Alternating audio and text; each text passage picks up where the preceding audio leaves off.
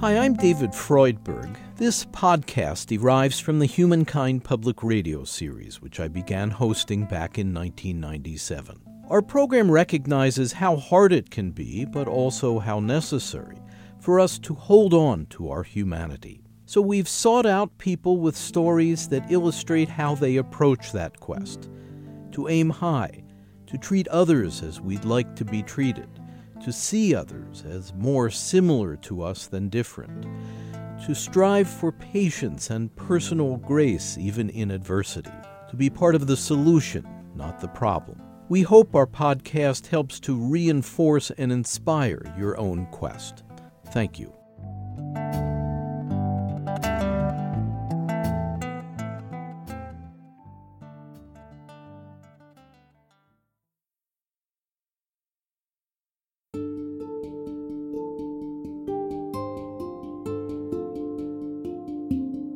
This is Helping Prisoners to Heal, a special project from Humankind. I'm David Freudberg.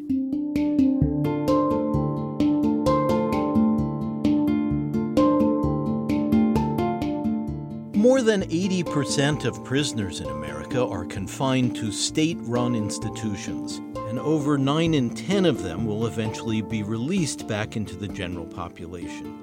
So society benefits from rehabilitation of inmates. It improves the chances they'll lead productive, pro-social lives after release.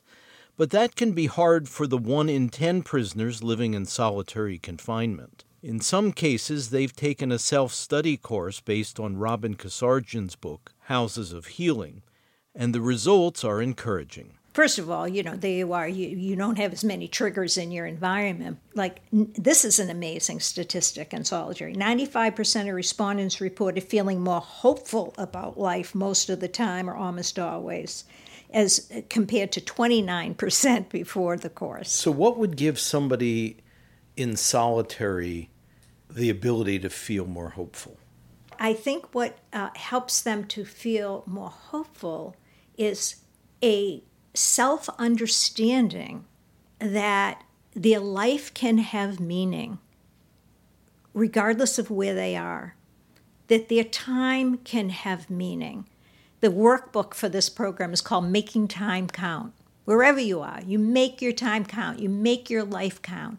Here you are. Even while doing time. Even while doing time. And especially in solitary, where there aren't any distractions, there's like nothing else to do. So here you are in this environment.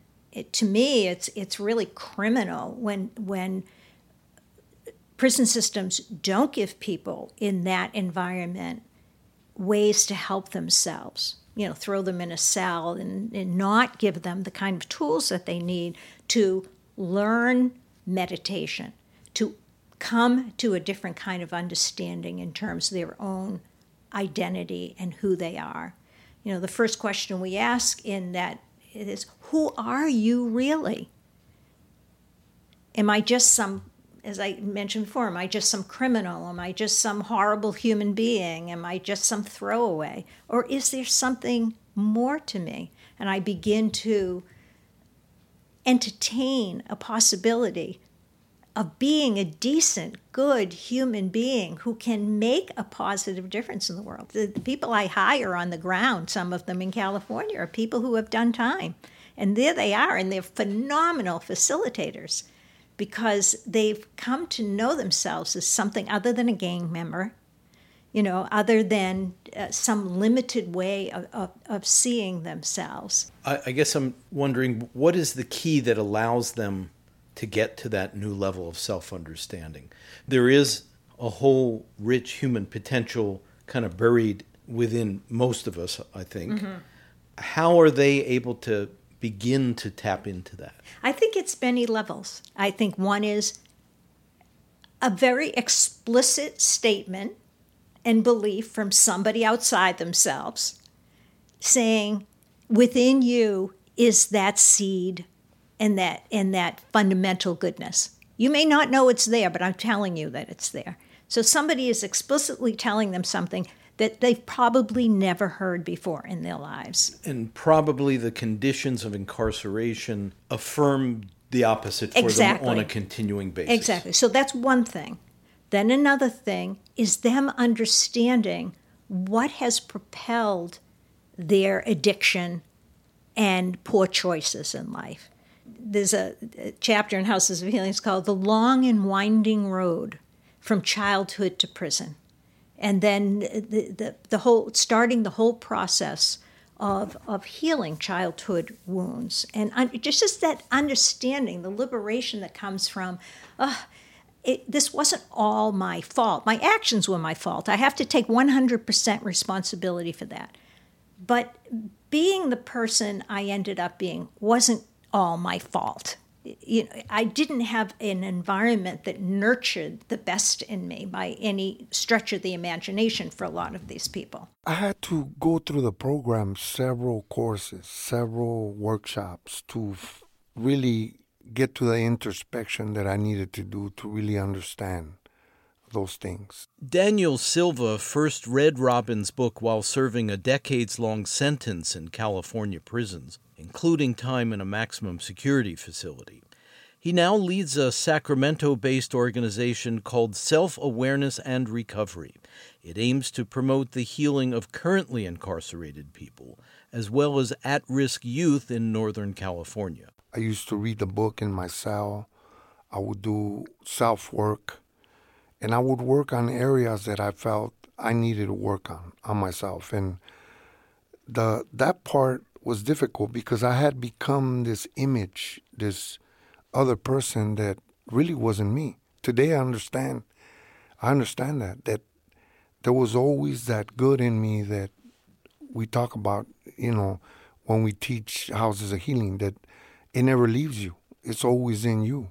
You're born with it. That spiritual nature that when your grandma tells you, hey, mijo, love your neighbors, they teach you to be kind, to, do all that. That doesn't leave you, And no matter what happens, and no matter how caught up you get and how much wrong you do, when you really start to take a good look, you see that good person that's still in you. So for you, that required reconnecting to that part of yourself that had sort of gotten buried? They call it the core self. I had to reconnect back to the core self in order for me to find that good individual that was always there. How did you do that? How did you reconnect back to your core self? Through understanding it, through, reading it, through practicing, through allowing the good in me to actually make the decisions and make the choices instead of the foggy part of me or that false image that I had, like I said, that I had picked up in all the wrong places.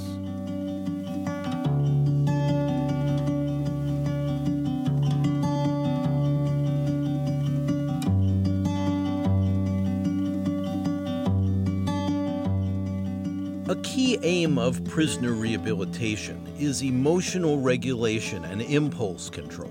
It's the human condition that we give in sometimes to unhealthy or inappropriate instincts. And part of developing emotional maturity is when we learn how to override these tendencies. Some folks who end up behind bars may need to devote special attention to this important set of skills. And for former prisoner Alvin Kimbrough, self-care practices have helped him to build defenses against unproductive impulses. I meditate morning and evening, but I pray morning and evening as well. It grounds me, and it just kind of gives me the ability to step out of myself and choose something that is higher than me, that I tap into, so that if there's any situation where I find that I'm being triggered or some stressful situation that I'm anticipating towards the day that I might have anxiety over, prayer gives me the ability to kind of refuel and actually just be rejuvenated, to kind of have a momentum. So when I do go through the day, I have some force behind me. So the mindfulness is what I do during the day as I'm in the process. Before I speak or before I actually make a decision, I actually just take a few moments and get a little oxygen in my blood and I may count backwards if I see some stressful situation in traffic. 10, 9, 8, 7. Right. Just try to, just recenter where I am. So those things help. And, I've been doing them now where there's just kind of something that you're used to. So they're all very essential to kind of just staying grounded. The other thing that is super important as far as emotional regulation is, although it's not one of the things like we just discussed, is consequential thinking. That's a huge deal because I am 57 years old. I came out of prison at 52 years old and went in my 20s. And I do not have the liberties of taking for granted that I have the liberties to do anything but what I'm going to do, which is be, having a wonderful, successful day. I will not allow, with complete autonomy, my day to go any other way than what I will it to be. At this stage, I can do that. Inside the institution, oftentimes that's sometimes done for you. They tell you to lock it up, you're going to lock it up. They tell you to stay on the white line, you're going to stay on the white line. And more importantly, they're going to put you in situations where you're going to be controlled. And as we used to say, you're going to mind somebody. And so, that kind of has a merit as well because it teaches you, as I heard a warden tell me one time, look, man, you're an intelligent man. Either you control yourself or we're going to control you. And there's prisoners that are, one thing I love about California is that anywhere you go, you can see some wonderful communities. I go all over the state with my job and people wave. And when you're in a great community, people wave at you all the time. They're your neighbors and they're fantastic. And you can have great neighbors. In institutions, you also have neighbors. And your neighbors can be decent people where, you guys play basketball and cards. There's places like that. And you can also have some neighbors that are very treacherous. And depending on you're going to dictate who your neighbors are. So, and your behavior. So I've had some horrible neighbors where no one should be around them. They should be locked in a room with the door shut, and I never want to see them again. Yeah, I don't care if they are my fellow prisoners, I just never want to see you again. And I've had some people that I miss, man. Yes. They were just life-changing men that have just given me so much wealth. And unfortunately, some of those men I would see out here, and I'm still grateful. We see each other, we hug each other, we're grateful because we have a shared experience. But at the end of the day, as far as finding a difficulty, not at this stage. I can control myself at this stage quite well. That's a huge statement. Yeah, you definitely will find peace. It's just, what path do you choose to get there?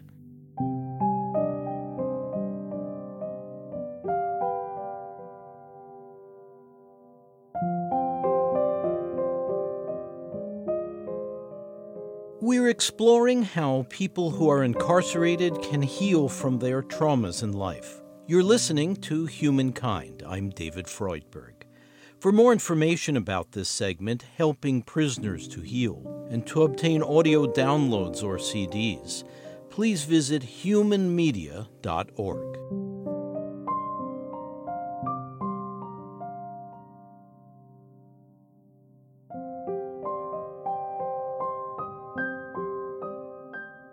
I know, speaking for myself personally, it definitely was hard for me. I was very impulsive, and one of the things when I wanted to change, I didn't know how to change. Jerome Anderson, an ex-prisoner, has worked to rebuild his life. Today, he's part of self-awareness and recovery. I'm just going to be honest with you. I became so deeply entrenched in my thinking distortions, and I was acting like everyone else to get this reputation. So when it was time for me to change, I didn't know how. And so it got to the point where people was like, man, I can't trust being around you because you'll put yourself and others in so much harm's way. It's like you don't care about yourself. I didn't know myself. And so emotional regulation, first and foremost, I had to understand what my emotions was besides just good or bad. Self-regulating, understanding my internal, my external triggers, knowing my warning signs, my physical cues, non-verbal body language, being able to go into a situation and let my gut speak louder than my head or my heart. And so that's one of the things with Robin Sargent and the House of Healing. I've learned that I've always been a passionate person. I used it the wrong way. And so as I learned to start self-regulating, I started realizing that, man, it's like a fine-tuned car. When I take this car to the shop and I get these tires rotated, I get this oil change, and I spend a little love and care, put a little Armor All on this thing, and this baby drives clean. Well, I was not expecting an oil change as part of this, but that's a pretty great example. So how would you kind of assess where you're currently at, Jerome, in terms of your ability to control and regulate your behavior? Because I think for almost everybody, we have to suppress some impulses, and it might not be easy. Absolutely. One of the things I definitely do that helps out in my daily practices is the maintenance of it. Definitely having a support system like we have, our team. We're all in recovery in one form or fashion. Also being a life coach, a mentor, I'm constantly doing the work. I have people in my life that can speak to me and say, hey, look, I noticed that you might have said something, or even your body language or whatever it may be, just to continue to keep me accountable and mindful. But also it's my responsibility.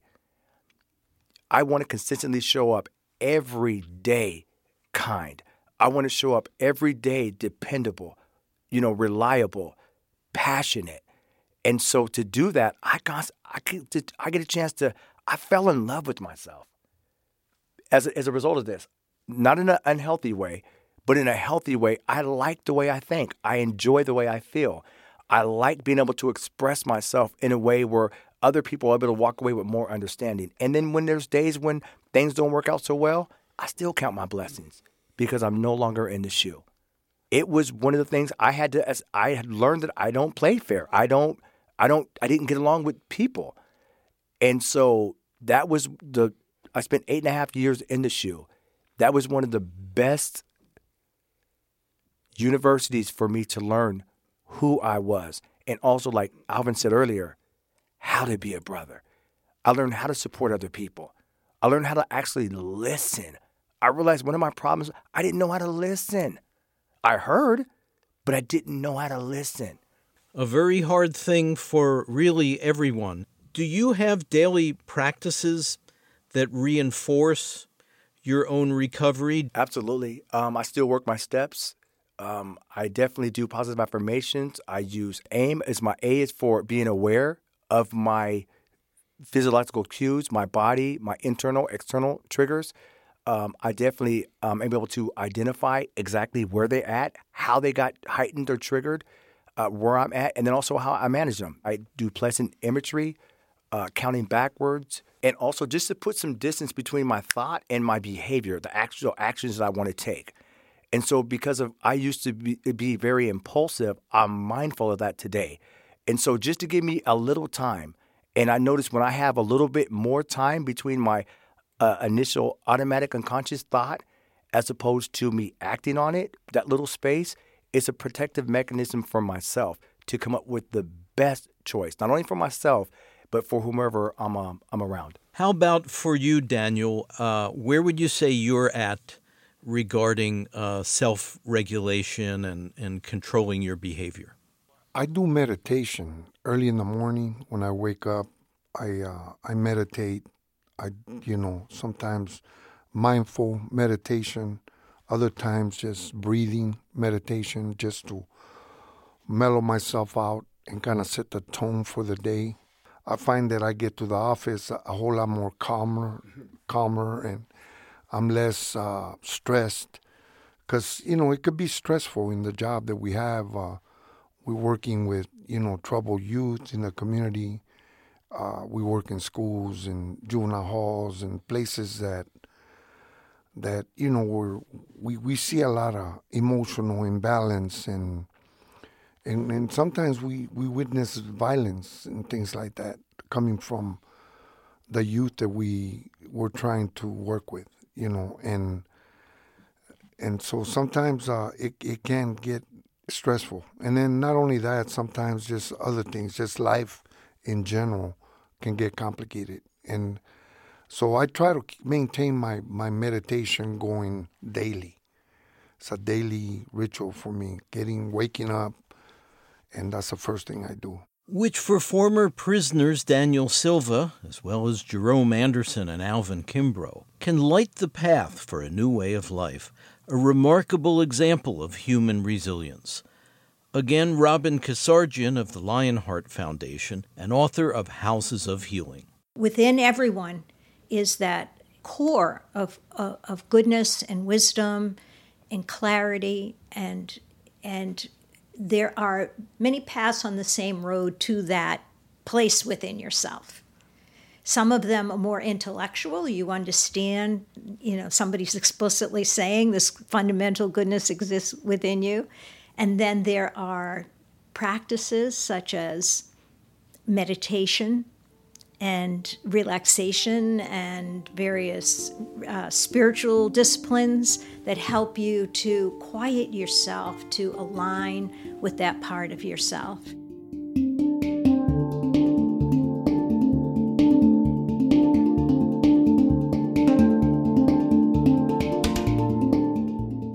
You're listening to Humankind. I'm David Freudberg. Studio recording by Antonio Oliart-Ros. Editorial assistance from Kathy Graham, Ken Rogers, and Rowan Edwards. Webmaster Brian K. Johnson. Special thanks to Devin Strolovich of KALW Public Radio in San Francisco. Thanks also to Steve Martin, Laura Carlo, and Tony Buck. Our program is presented by Human Media. The executive producer is David Freudberg. Please subscribe to our free weekly podcast. The title is Humankind on Public Radio. You can find it at Apple Podcasts, Spotify, and all major podcast services, as well as through our website. Again, the podcast title is Humankind on Public Radio. And if you'd like to support our program, please visit humankindpodcast.org, and at the top, click on How You Can Help. This segment, Helping Prisoners to Heal, is Humankind Program number 298. The executive producer is David Freudberg. This is Humankind.